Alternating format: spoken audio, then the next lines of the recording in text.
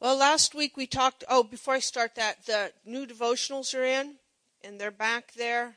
And I know we did this after we received the offering, but they're $3 a piece. If you can't afford that, have one anyway, be blessed. If you can, it just helps a little bit. You can put it in next week's offering.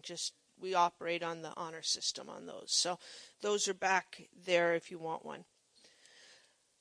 Last week, we talked about knowing God. And so I hope you were motivated, and this week you've gotten to know God a little bit better. And just taking the time to get to know God. So we're going to talk about it a little bit more today.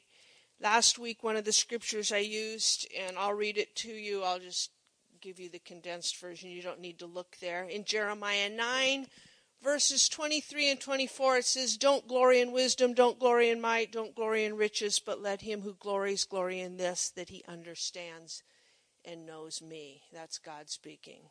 That he understands and knows me. We've talked about that Mike has been ministering on your purpose. And really our number one purpose in life is to know God. He created us to fellowship with him. And he wants us to know him. And so we need to take time to do that. Paul states in Philippians chapter 3, the great apostle Paul, that I may know him and the power of his resurrection. That was Paul's real goal, was to get to know him. And so we need to take the time, and I think the thing as I've been thinking about this and pondering about this, we live in a time there's just so much information out there, and there's so many people out there, and there's so many different ideas out there, and it's, you hear this from one source, and you hear this from another source, and you can't turn the news on without them talking about lying and liars and truth and truthfulness and that whole thing. It's almost to the point you don't even want to hear it anymore. But that I think is the reason that it's so important that we know God.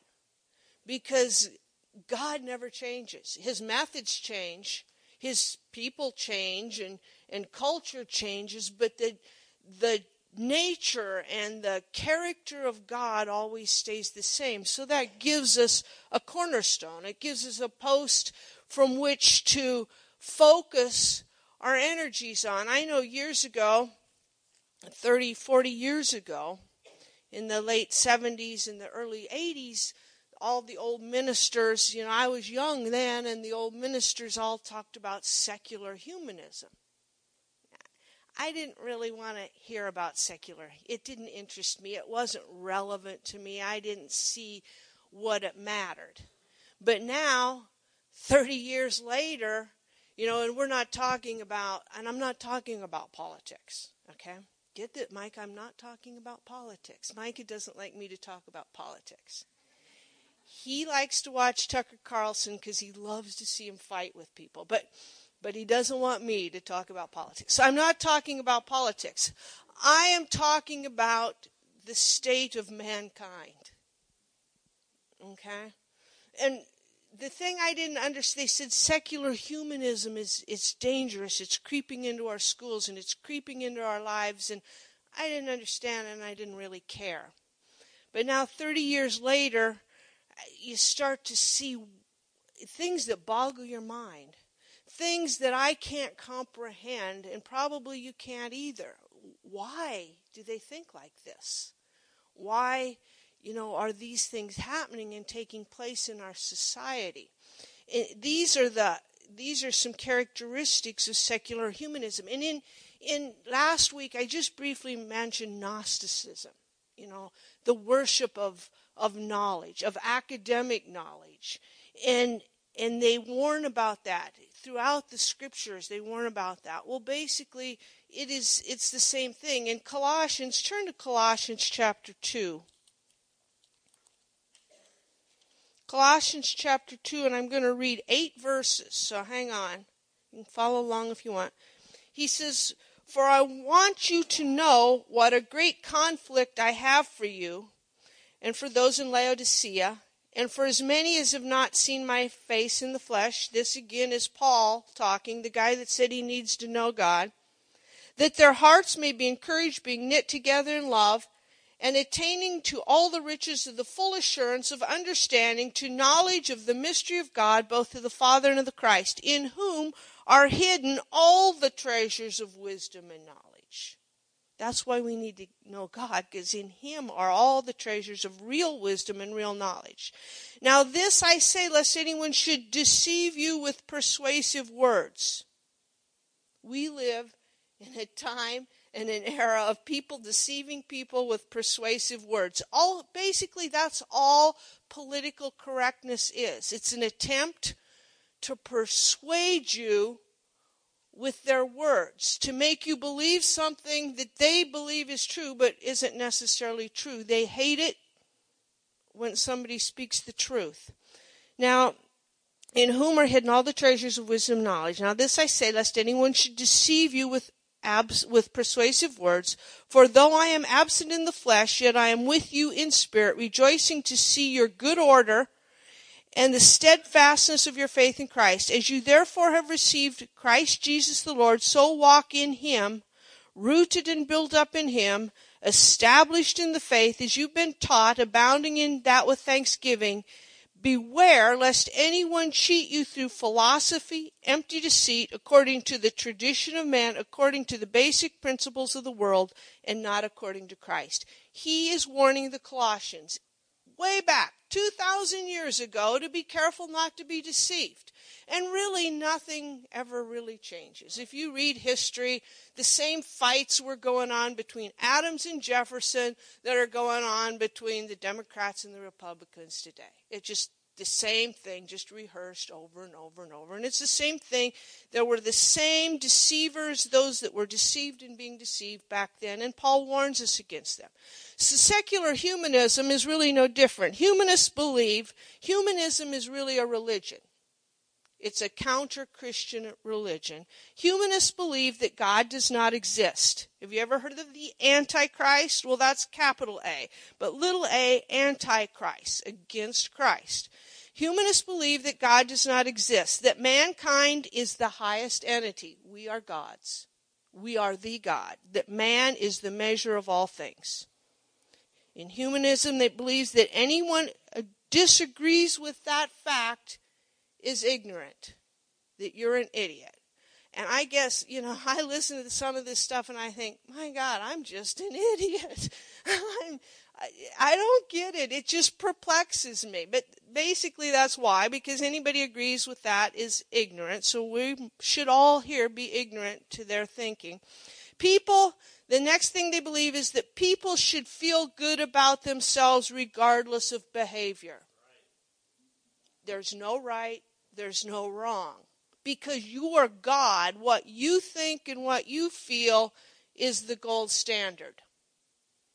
Okay? You see any of that in our society today? I didn't get that back then. But it's just becoming more evident all these years later. There is the tendency in humanists to believe that anything that I or that person does is acceptable. I myself can't hurt you, but you can hurt me. Essentially, in secular humanism, everything is based on feeling, on head knowledge. There's no real grasp of truth. Man is merely a highly evolved animal. So some human life is not even special. In other words, some people, there's no God, so God didn't put you here for a purpose. He didn't create you. He didn't form you in your mother's womb. So you're not special, so I can abort you at will. I can kill, euthanasia, they support abortion, euthanasia, those things.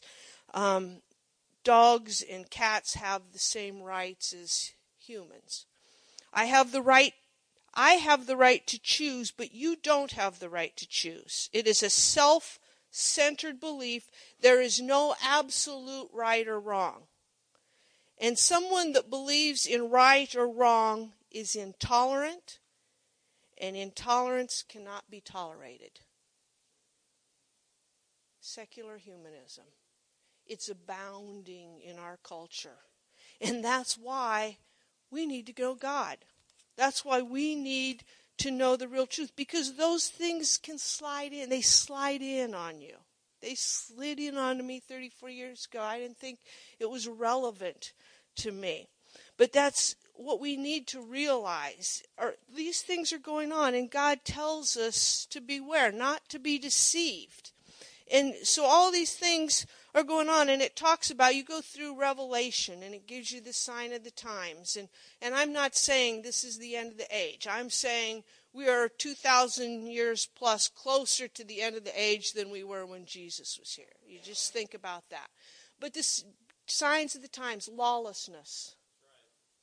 Lawlessness will abound. Self-centeredness will abound.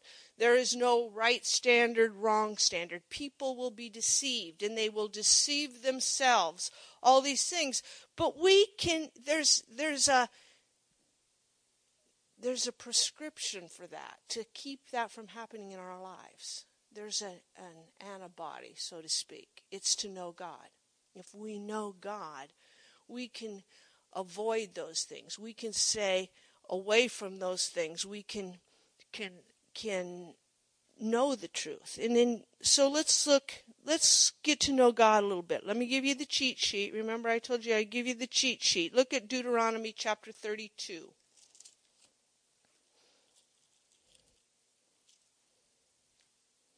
We need to know God. The way you know God, spending time with God, fellowshipping with God, hearing God, reading His Word. And so here is the number one fact that you need to understand about God. Deuteronomy 32, verses 3 and 4. This is Moses speaking. Moses knew God. He met Him in a burning bush. He'd seen Him in some form. And it says, "For I proclaim the name of the Lord, ascribe greatness to our God. He is the rock. His work is perfect. For all His ways are justice, a God of truth and without injustice. Righteous and upright is He." God is truth. That's our gold standard. That is the cornerstone. And one reason we need to realize that real relationships cannot happen without truth and honesty. And so, last week I talked about that. You can just be real with God. Why try to put on some phony thing with God? He knows you anyway. You just as well be honest in the first place. Just be honest with God. And God will be honest with you. How do you know the truth? Turn to John chapter 8.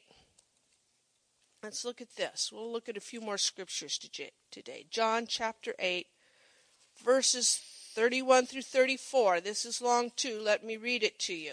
Now this is Jesus speaking. That was Moses before. Now we have Jesus. John 8:31. Then Jesus said to those Jews who believed Him, "If you abide in my word, you are my disciples indeed." Here, cheat sheet number 2. Know God. He's truth. You know how to figure out who God is. Abide in His word. His word will explain. It's pretty basic. Just abide in His word and you'll know Him. If you abide in my word, and you are my disciples, and you shall know the truth, and the truth will make you free. And they answered Him and said, "We are Abraham's descendants and have never been in bondage to anyone. How can you say you will be made free?" And Jesus answered and said, "Most assuredly I say to you, whoever commits sin is a slave of sin, and a slave does not abide in the house forever, but a son abides forever. Therefore, if the Son makes you free, you will be free indeed. I know that you are Abraham's descendants, but you seek to kill me, because my word has no place in you." They didn't know who Jesus was because they didn't know the word of God. "I speak that I have seen what I have seen with my Father, and you do what you have seen from your father." And they answered Him and said to Him, "Abraham is our father." And Jesus said to them, "If you were Abraham's children, you would do the works of Abraham. But now you seek to kill me, a man who has told you the truth, which I heard from God, Abraham did not do this. You do the deeds of your father. And then they said to him, we are not born of fornication. We only have one Father, God. And Jesus said to them, if God were your father, you would love me. For I proceeded forth and came from God, nor have I come from myself, but he sent me. Why do you not understand my speech? Why don't you get it? Because you are not able to listen to my word. You are of your father the devil, and the desires of your father you want to do. He was a murderer from the beginning, and he does not stand in truth, because there is no truth in him. When he speaks a lie, he speaks from his own resources, for he is a liar and the father of it. But because I tell the truth, you do not believe. In other words, he's spelling it out here. There is a right, there is a wrong, there is truth, and there is a lie. Truth comes from God and knowing God, and the devil is a liar. I believe God's going to do a great move in the earth. He's constantly on the move, but there's times when it seems a little more quiet, and then there's times he's going to speed things up. And I believe he's actually speeding things up. I believe in the last few years, we have seen in this nation a couple major moves of God. And the problem is, I don't think a lot of people recognize it. Some people do. Some people got a hold of it. But a lot of the church world hasn't gotten a hold of it. And you can throw me out of here. I have the privilege to be up here. This is what I think. You're going to think you think I'm crazy. I think one of the major moves of God in this nation in the last 10 years is Duck Dynasty. I do. And you know what? I said that a long time ago. People didn't get it. They just think that God's going to only speak through people in three-piece suits. And if you have facial hair and wear camo, you're an idiot. And I don't think people got it because God slid it in there. Who would have ever believed that Phil Robertson could be an oracle of God? People started listening to him because he was a hunter, not because he was a preacher. People don't want to listen to preachers. But if you're a hunter, you want to listen to hunters. And so God pulled them in, set it up, and bang, all of a sudden, Phil Robertson starts to speak the truth about being born again from years and years ago. And he starts speaking the truth. And a lot of people didn't like it because some people are of their father, the devil, and they don't want to hear the truth. And then, but I know lots of people. I know a lot of rednecks in camo with facial hair that wouldn't darken the door of a church, but they'd listen to Phil Robertson. I know a lot of hunters and hunting guides that have named their dogs after the Robertsons. We know a hunting guide, he named his dog Duck, and it didn't work very good because every time he yells at the dog, everybody goes like this. But they talk about him. And then the second move of God, and people have missed this, I think, was our election. And people don't realize how much the Duck Dynasty people affected the election. And because Mike, when we vote at the Community Bible Church there on Park Avenue, and Mike and I went up there to vote. And we walked in there, and I voted for years, and usually there's a few people there voting, dressed nice.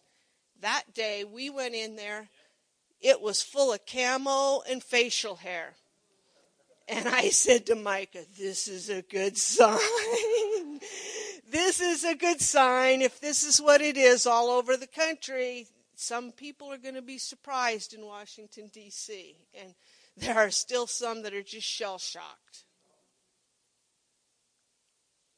And so God's moved, but if we don't know, if we can't recognize what God's not doing, we're certainly not going to recognize what God is doing, and we got to get to know God and realize He is not going to do everything the way He's done it years ago.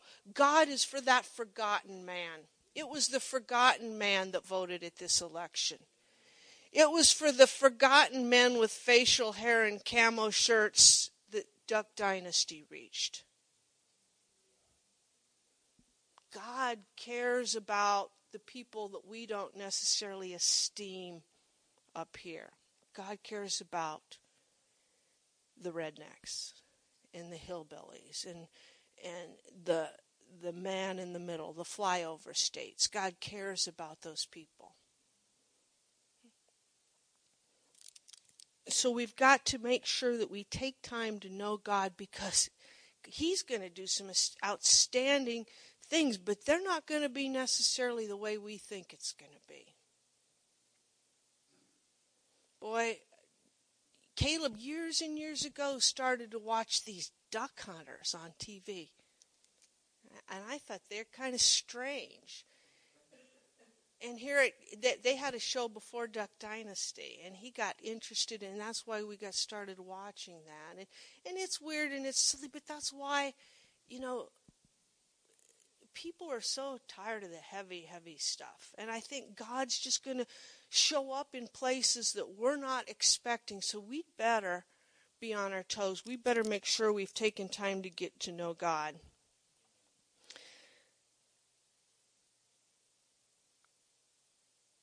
We need to understand here from John chapter 8, there is truth. And if there is truth, therefore there is untruth.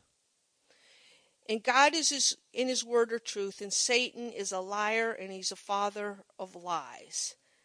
And I've always looked at this scripture. Turn to Proverbs chapter 6. That's what I said. If you want to know what God thinks, there are people out there, and they say, oh, God would never condemn anybody to hell. God isn't like that.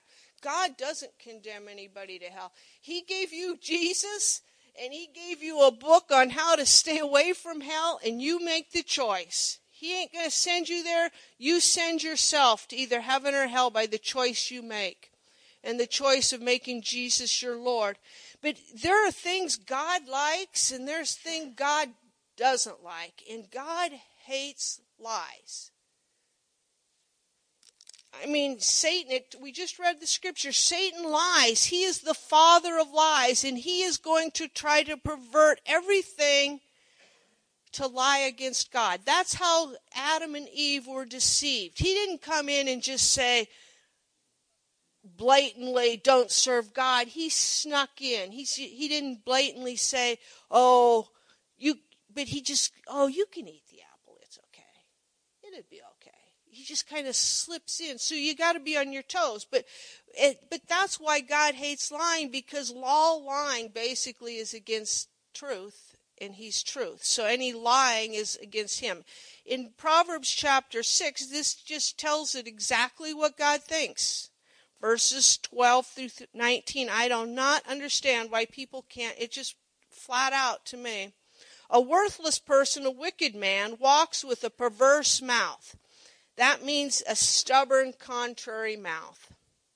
He winks with his eyes, he shuffles with his feet. We think of lies as just flat out blatant lies. This talks about winking with your eyes and shuffling with your feet, smoozing. It's being politically correct. It's just trying to say something real nice to deceive somebody. He points with his fingers, perversity is in his heart. He devises evil continually. He sows discord. Therefore, remember this, his calamity shall come suddenly. Suddenly he shall be broken without remedy. These things the Lord hates. We only think that God is love. God is love, but He hates some things. God loves people. He hates sin because sin hurts people. These 6 things the Lord hates. Yes, 7 are an abomination to Him. A proud look, a lying tongue, hands that shed innocent blood, a heart that devises wicked plans, feet that are swift to running evil, a false witness who speaks lies, and anyone who sows discord among the brethren. 2 times in that portion of Scripture he's talked about untruthfulness. Have you ever had anybody lie about you? When we first moved here, I don't know what the thing was. It just seemed like we had people lie about us. I can think of 2 or 3 major things they were lying, and there's nothing more hurtful. I'm pretty tough-skinned, but boy, that bothered me. I did not like to be lied about. It's hurtful, and there's really not much you can do about it. Just keep doing what you're doing, keep living in truth, and eventually you will prevail. You'll just come through the fire. But it's hurtful because, and that's why God, he speaks lies. They're hurting people. If they say there is no God, that's a lie, and it's hurting people. If they say that God doesn't love you, God's going to send you to hell, God's not going to send you to hell. He sent Jesus so you didn't have to. He loves you. And so he hates lies. He hates speaking lies. And where you read this in verse 17, 7 things he hates: a proud look, a lying tongue. That can be translated there as untruthfulness. Untruthfulness. I looked it up in Rick Renner's book, and this is what untruthfulness is, and this is what's so important for us to realize. Untruthfulness isn't just blatant, all-out lie. Untruthfulness is, well, it's any type of falsehood. To portray a false image of yourself, deliberately acting in a pretense that is untrue, intentionally misrepresenting facts or truth. Exaggerations are lies born out of fear rather than faith. So it's very important in our own, I never tell a lie, but do we exaggerate? Do we blow ourselves up? Do we try to impose some other idea of what we are upon somebody else? Do we mislead people? We had people, we had a minister one time, and he didn't come out and just flat lie about us, but he just would make little insinuations that would try to draw you into thinking something differently. And that is dishonest, is just a blatant, flat-out lie. And you can do that with yourself. And the danger in lying is you can lie so much you start to believe it. Years ago, when we were first married and we lived in Tulsa, and we worked at the aerobics center at Oral Roberts University, and that's the health and physical education department. And I was working there, and he got a job because he was going to Rhema, and this job worked perfect with his schedule. He worked in the maintenance and the housekeeping department. And if you know anything, maybe Oklahoma's changed, but back then Nebraska's more even across the board, social standing and economic standing. You have some rich people, you have some poor people, but in Oklahoma you have extremely rich and you have extreme poverty in a lot of cases. And you have that eastern side of Oklahoma is kind of the western side of the Ozarks, and you have what a lot of people would consider hillbillies. Have you ever heard of the song, "I'm an Okie from Muskogee"? And so you had a lot of that. So the head of the department that Mike worked for was an Okie from Muskogee. He was what you would consider one true hillbilly. He had one tooth right in the middle. Grinned for me all. And he just was, he knew it all. His name was John Peck, and actually the reason he came from poverty, and he had this great job. He was the head of the maintenance because the guy could fix anything.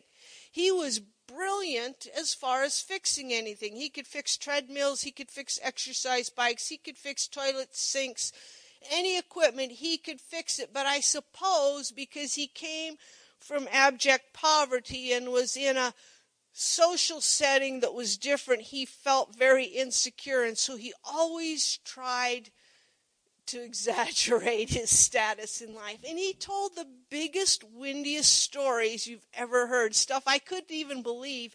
He talked about going barefoot hunting on Saturday out in the hills of Oklahoma. He's barefoot and had no gun, and he went after Black Panther, and he got it, and he killed it with his bare hands. And on and on. It was like you can't believe he was talking about. He told the story so much, he believed it. And he was a great guy, had a great heart. He didn't have to do that, but it was born, I suppose, out of fear and insecurity, and it made himself feel big and important. And so next week, you guys, when you're down there hog hunting and you see a guy with one tooth and a big grin and out hunting barehanded, you know it's John Peck from down there. But we tend to do that. We want to portray ourselves to be something we're not because we're, feel like we need to measure up. And like I said at the beginning, you don't have to do that because with God, He knows who you are anyway. And He created you for a purpose anyway. And so, if you live your life making duck calls and have a shaggy beard and eat frog legs and squirrel, it's okay. Because God has a purpose for your life, and sometimes it might be way bigger than what you ever think. But if you try to be somebody else, He can't use you for what you've been called to be.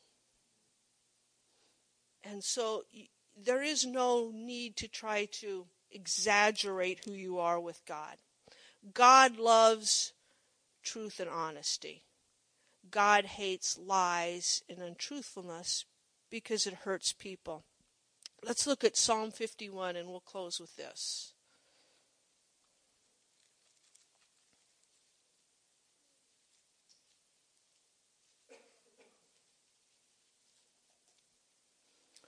Psalm 51, everybody knows David. David was a man after God's heart. God loved David and David loved God. And David screwed up a lot, if you read through the Bible. And David had just made his probably number one major screw up before he wrote this psalm. And so let's begin in verse 6. And this is David speaking his psalm. It says, "Behold," speaking to God, "you desire truth in the inward parts, and in the hidden part you will make me know wisdom. Purge me with hyssop, I shall be clean. Wash me, and I will be whiter than snow. Make me hear joy and gladness, that the bones you have broken may rejoice. Hide your face from my sins and blot out my iniquities. Create within me, God, a clean heart. Renew a steadfast spirit within me. Do not cast me away from your presence. Do not take your Holy Spirit from me. Restore to me the joy of your salvation. Uphold me by your generous spirit. Then I will teach transgressors your way, and sinners will be converted to you." David sinned. David knew he sinned. Probably the greatest sin of his life, the greatest repercussions of his life because of that sin. But David knew this, that if he was honest with God, God would forgive him.